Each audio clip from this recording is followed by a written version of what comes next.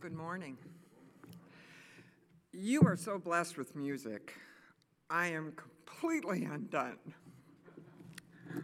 Just a tremendous gift, and I hope that you cherish that. I need to give you a couple of disclaimers this morning.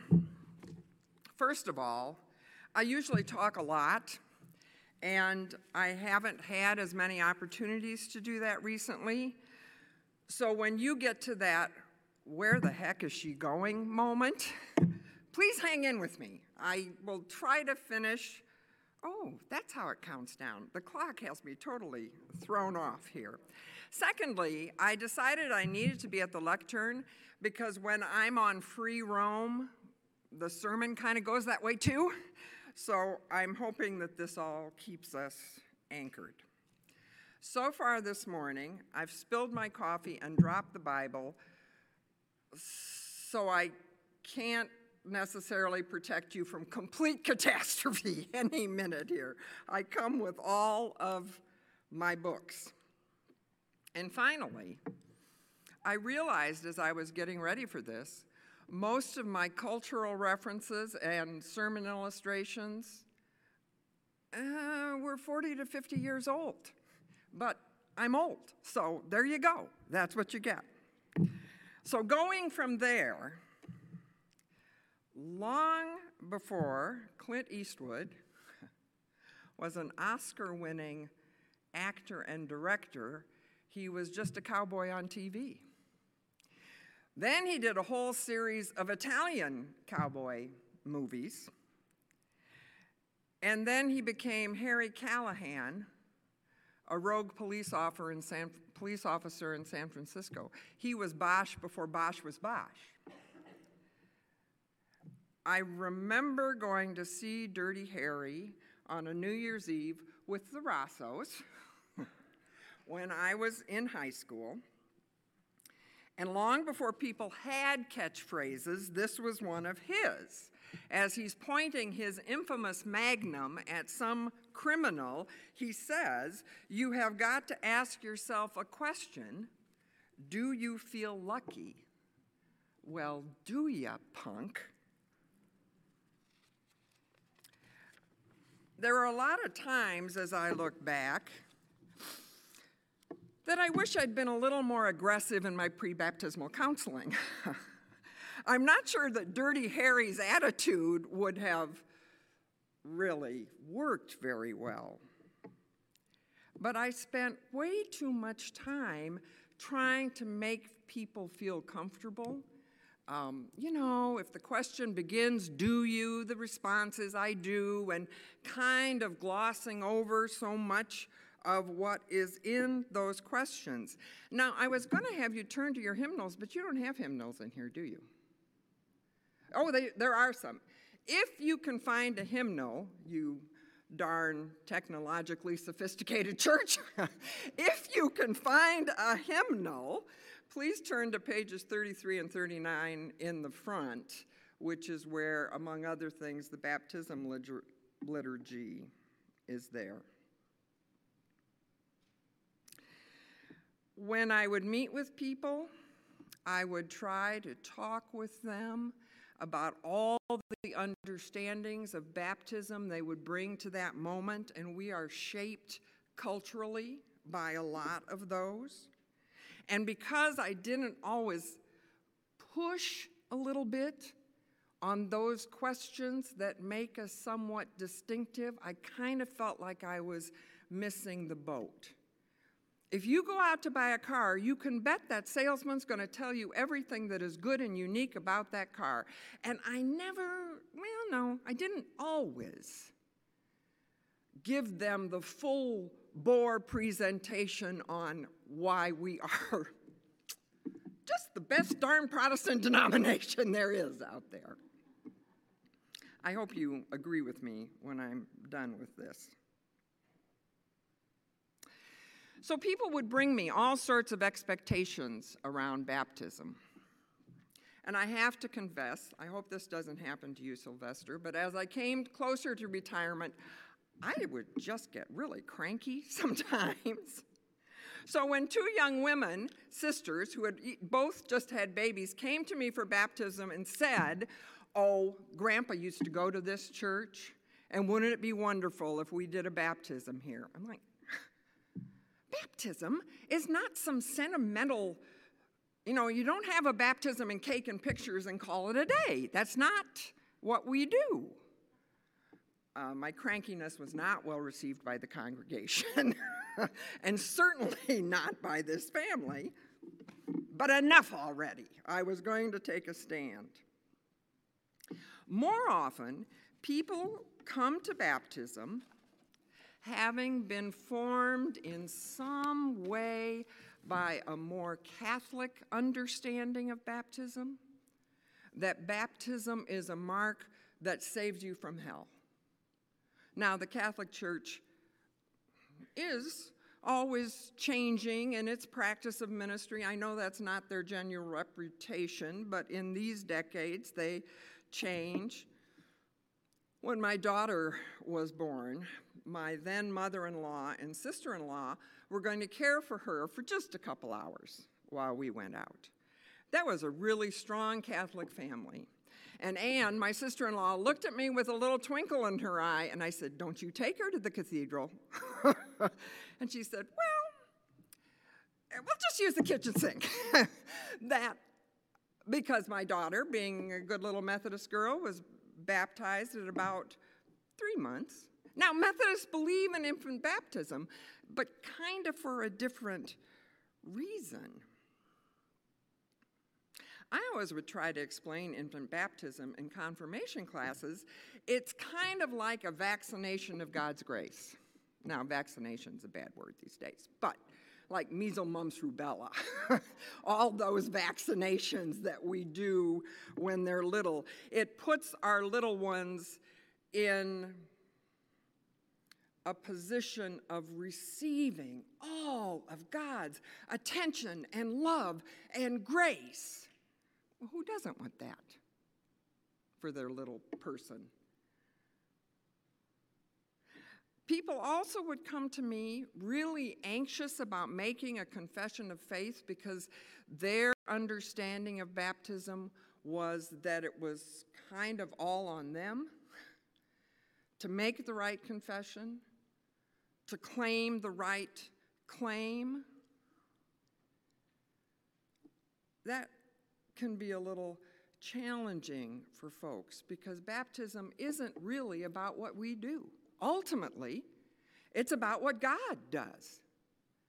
Now, my daughter had another baptismal challenge in her social life in that a lot of her friends as freshmen in high school were part of, well, we'll just call it a very big, splashy, impressive church in the northwestern suburbs of Chicago. I'm sure if I dropped the name, you would have heard a lot about it. They even had their own lake for baptisms. They did not mess around. No swimming pool in the sanctuary. They had their own lake. So with every other form of high school peer pressure, here she is being encouraged by her friends to be baptized. She said, "We don't believe in double dipping in my family." "I'm good," she said. "I'm good."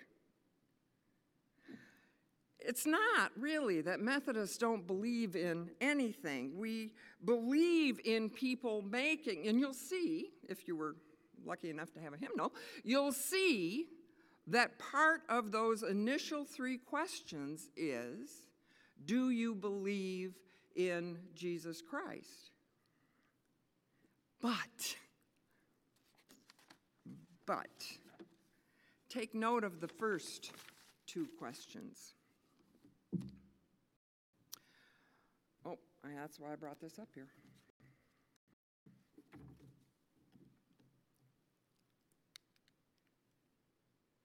On behalf of the whole church, I ask you, do you renounce the spiritual forces of wickedness and the evil powers of this world and repent of your sin? We cannot turn to God unless we turn away?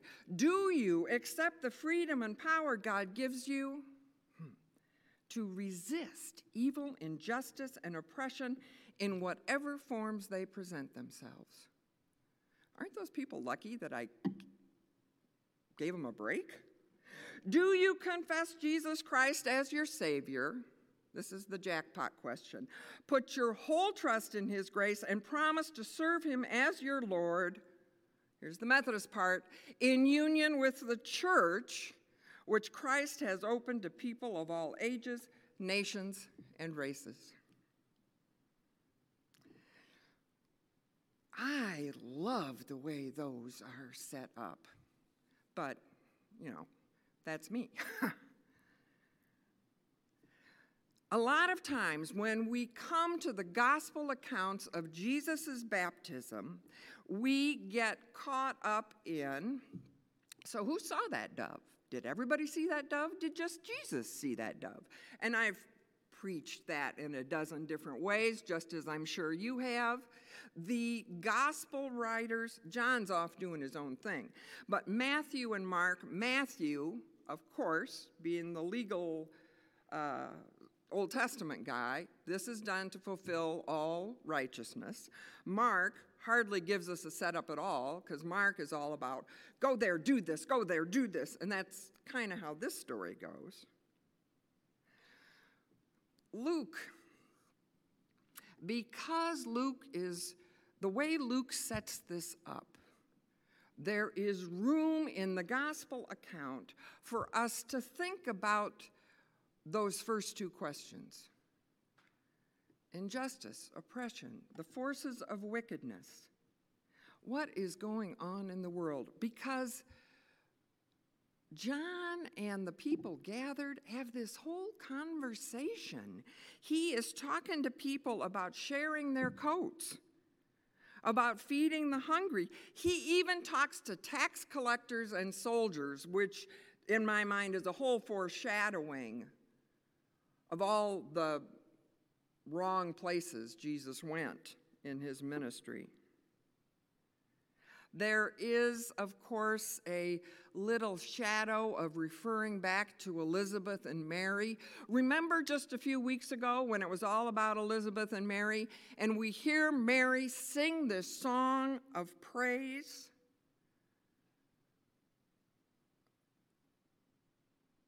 Go back and read that at some point this afternoon. And then the voice, after everybody's been baptized, the voice says, "This is my beloved." Now, I think everybody who was there heard that. Just because of the way, because Luke doesn't make any, he doesn't set up the sentences in a way that leads us to conclude, and then after he was baptized, the sky and he, you know what I mean? So I'm wondering if after all of this preliminary counseling that John is doing with people who have come full of expectation, they don't all hear that piece of good news.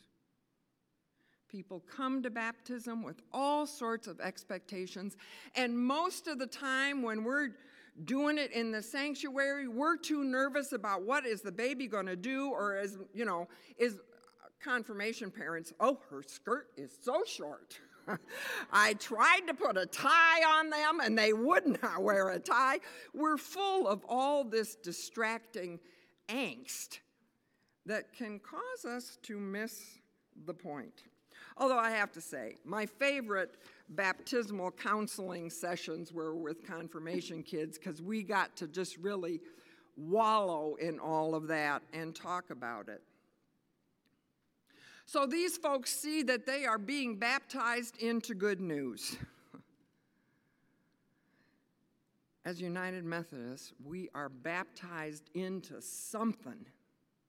It is not just about keeping me out of sin or my confession as a believer. We are baptized into a community.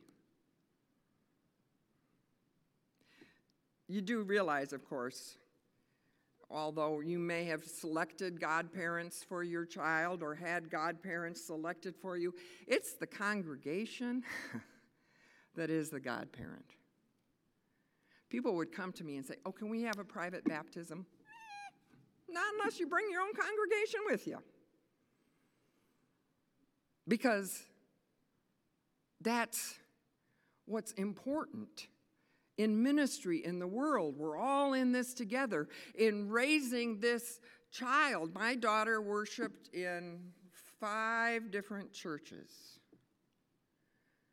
Now, we would never do this in these days, but when she was a new infant, I'd go to pick her up after worship, and half the time she wasn't there because somebody had scooped her up and taken her to coffee. She was everybody's little darling. We did youth ministry in different places, and that's where she got the double dip line. We will surround these persons with a community of love and forgiveness, that they may grow in their trust of God and be found faithful in their service of others. So let's get back to that turning away and that resisting. You cannot change a habit that you're unaware of. You cannot resist something that you don't want to look at. I don't know what your experience is, but I've had adult Bible studies where we do not want to talk about sin. One that was most memorable was within about 10 minutes, we'd introduced the concept of sin, and we'd gotten to Hitler. Like, well, that's pretty extreme. How in the world we live in, how do we begin to understand what evil is? When I flip on the news first thing on a Sunday morning in DeKalb, we listen to Chicago stations. If it is not a COVID statistics report, it is a report on the number of shootings and murders and deaths that have occurred in the city of Chicago. Now, sometimes it's a couple of gangbangers who are settling a score, and that's what happened at Oakbrook Center in Oakbrook in front of Nordstrom's on the Thursday night before Christmas. More often, it is a spray of gunfire. These guys may have a lot of guns, but they are terrible shots. And so there's a spray of gunfire, and a 4-year-old sitting on her bed with her mama being read a story is shot and killed. A 7-year-old in the back seat of dad's car at McDonald's is shot and killed. Teenagers are shot and killed routinely. A young woman was killed just the other day. She had already been shot once in her life in the head and had recovered and was shot and died. I heard a couple of interviews, one with a young man whose schoolmate had just been killed just outside of the school. And he began to list for this reporter the kinds of people and the number of people he has already seen killed. My cousin, my neighbor, the guy across the street, my stepbrother.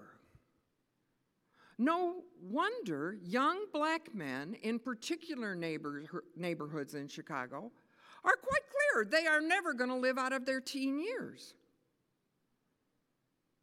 And they probably won't.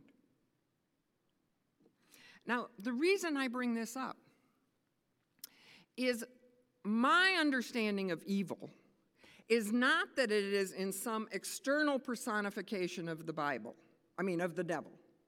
Here's another old reference, Flip Wilson. In The Devil Made Me Do It, or I can get a little more contemporary, Supernatural, where Sam and Dean Winchester are out there fighting the devil, and when they're not fighting the devil, they're having beers with the archangel, and it was just a whole bunch of, hot guys in special effects. Check with your 20-year-old. I'm sure they know exactly who those guys are. A theological approach to evil is the ongoing fermentation of sin. These repeated, constant threats of violence. It may have been a sin in the first gun that was picked up, and then it just keeps going, and it corrodes hope, and it corrodes opportunity. And a 4-year-old, listened to a story, is shot dead in her bed. We cannot resist things we are not willing to look at in all their horror.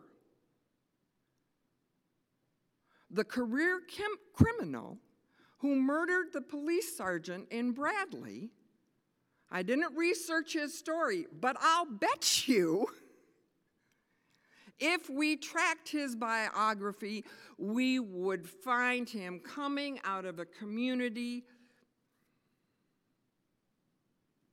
fermented with violence. When you see the picture of him, you see the dead in his eyes. Now,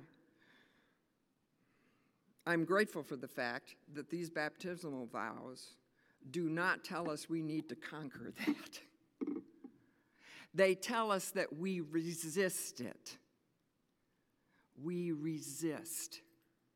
We resist in topics of evil, injustice, and oppression. This morning when I turned on the TV down here, I got the farm report. And so I thought for a little bit, well, maybe this is a bubble of normal life. And then the next commercial was for a Martin Luther King event in Peoria, bringing in Trayvon Martin's mother. Yeah, no. We live in the world. We know what happens in the world. And we can't ignore it, even when it bugs the daylights out of us and we don't know what to think. And we hate it, I hate it, when my latent trying to recover from always got racism gets poked. I hate it when that happens. Now, sidebar, my personal belief is we cannot have been raised in this culture, in this society, and not have been touched by racism at some level, even if we have not ever burned a cross in somebody's yard, even if we don't use particular kinds of language. You know, if you throw a bunch of fish in bouillabaisse, it's going to come out pink. We have been part of a culture where racism is, and so we got it. And the best we can do is say, I'm in recovery. Not just from overt language and behaviors, but from those subtle thoughts. And I'll lift one up to you. When the Black Lives Matter protests degenerated into violence and property damage, I had so many good Christians tell me, well, they can protest, but they can't destroy property. Well, haven't we just in that moment elevated property above people?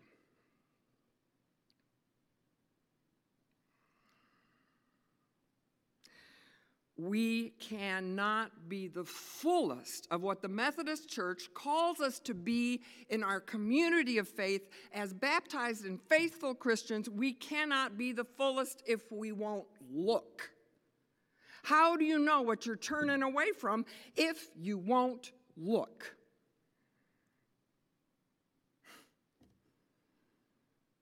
But gratefully, God doesn't ask us to solve all the problems. Did you see the Rose Bowl?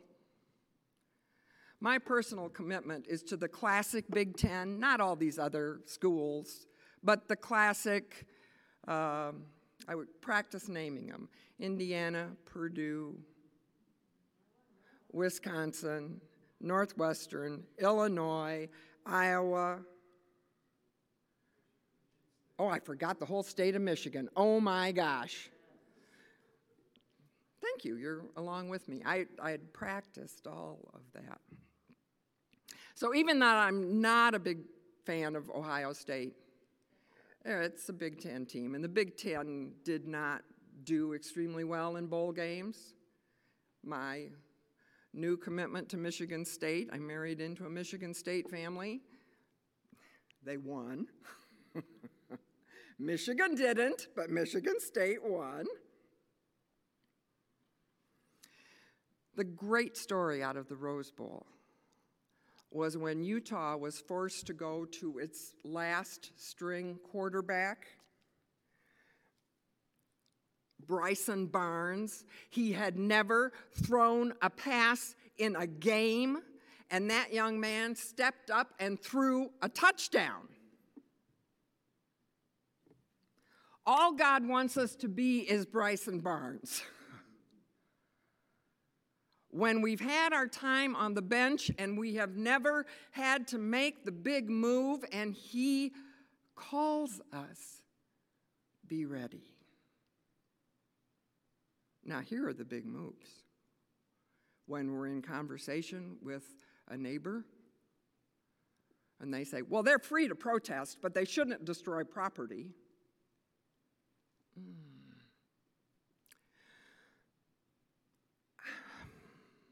How about, I'm not sure I agree with you. Now, it gets really tricky these days because all you have to do is have an ember and everything explodes. But I really believe that we are called to find grace-filled ways of saying, I don't think I agree with you, but I'm listening.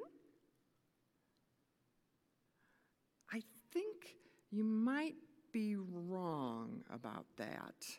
Now, that's a word I would have used in 2019. Maybe you can't use that now. But have you thought about? Resistance is a slow and subtle game. When someone tells you what homeless people are like, you might share your own experience from a food pantry. No, hungry people are folks who just finished paying the rent and their bills and there's nothing left for groceries. Homeless people. I met a guy one time, a journeyman carpenter who was on parole and who could not leave this limited geographic area where there was absolutely no work. So there he was. We cannot resist the things we don't know about. So we are called then to be informed, to wrestle with our own demons, as uncomfortable as that is. I'm really working on understanding the recent criminal justice reform bill that passed in the state of Illinois. Because there are some holes in that really make me mad. But it isn't all that way, so I need to understand that. We are baptized into something. We are baptized into relationship with somebody, the beloved. I have a wonderful colleague who decades ago said that every morning when he washes his face, he remembers his baptism and is glad. I invite you to adopt that practice. Remember whose we are so that we can remember who we are in the world. Go in peace, but not too much peace. Go unsettled. Go courageous. Go disturbed when you hear conversations that challenge you. And let God be at work in each of us, bringing us closer to the force in the world that He has called us to be. Boy, my 7th grade English teacher would have had a blast diagramming that sentence. But you know what I mean. Let us go and be all of the people that God asks us to be. Amen.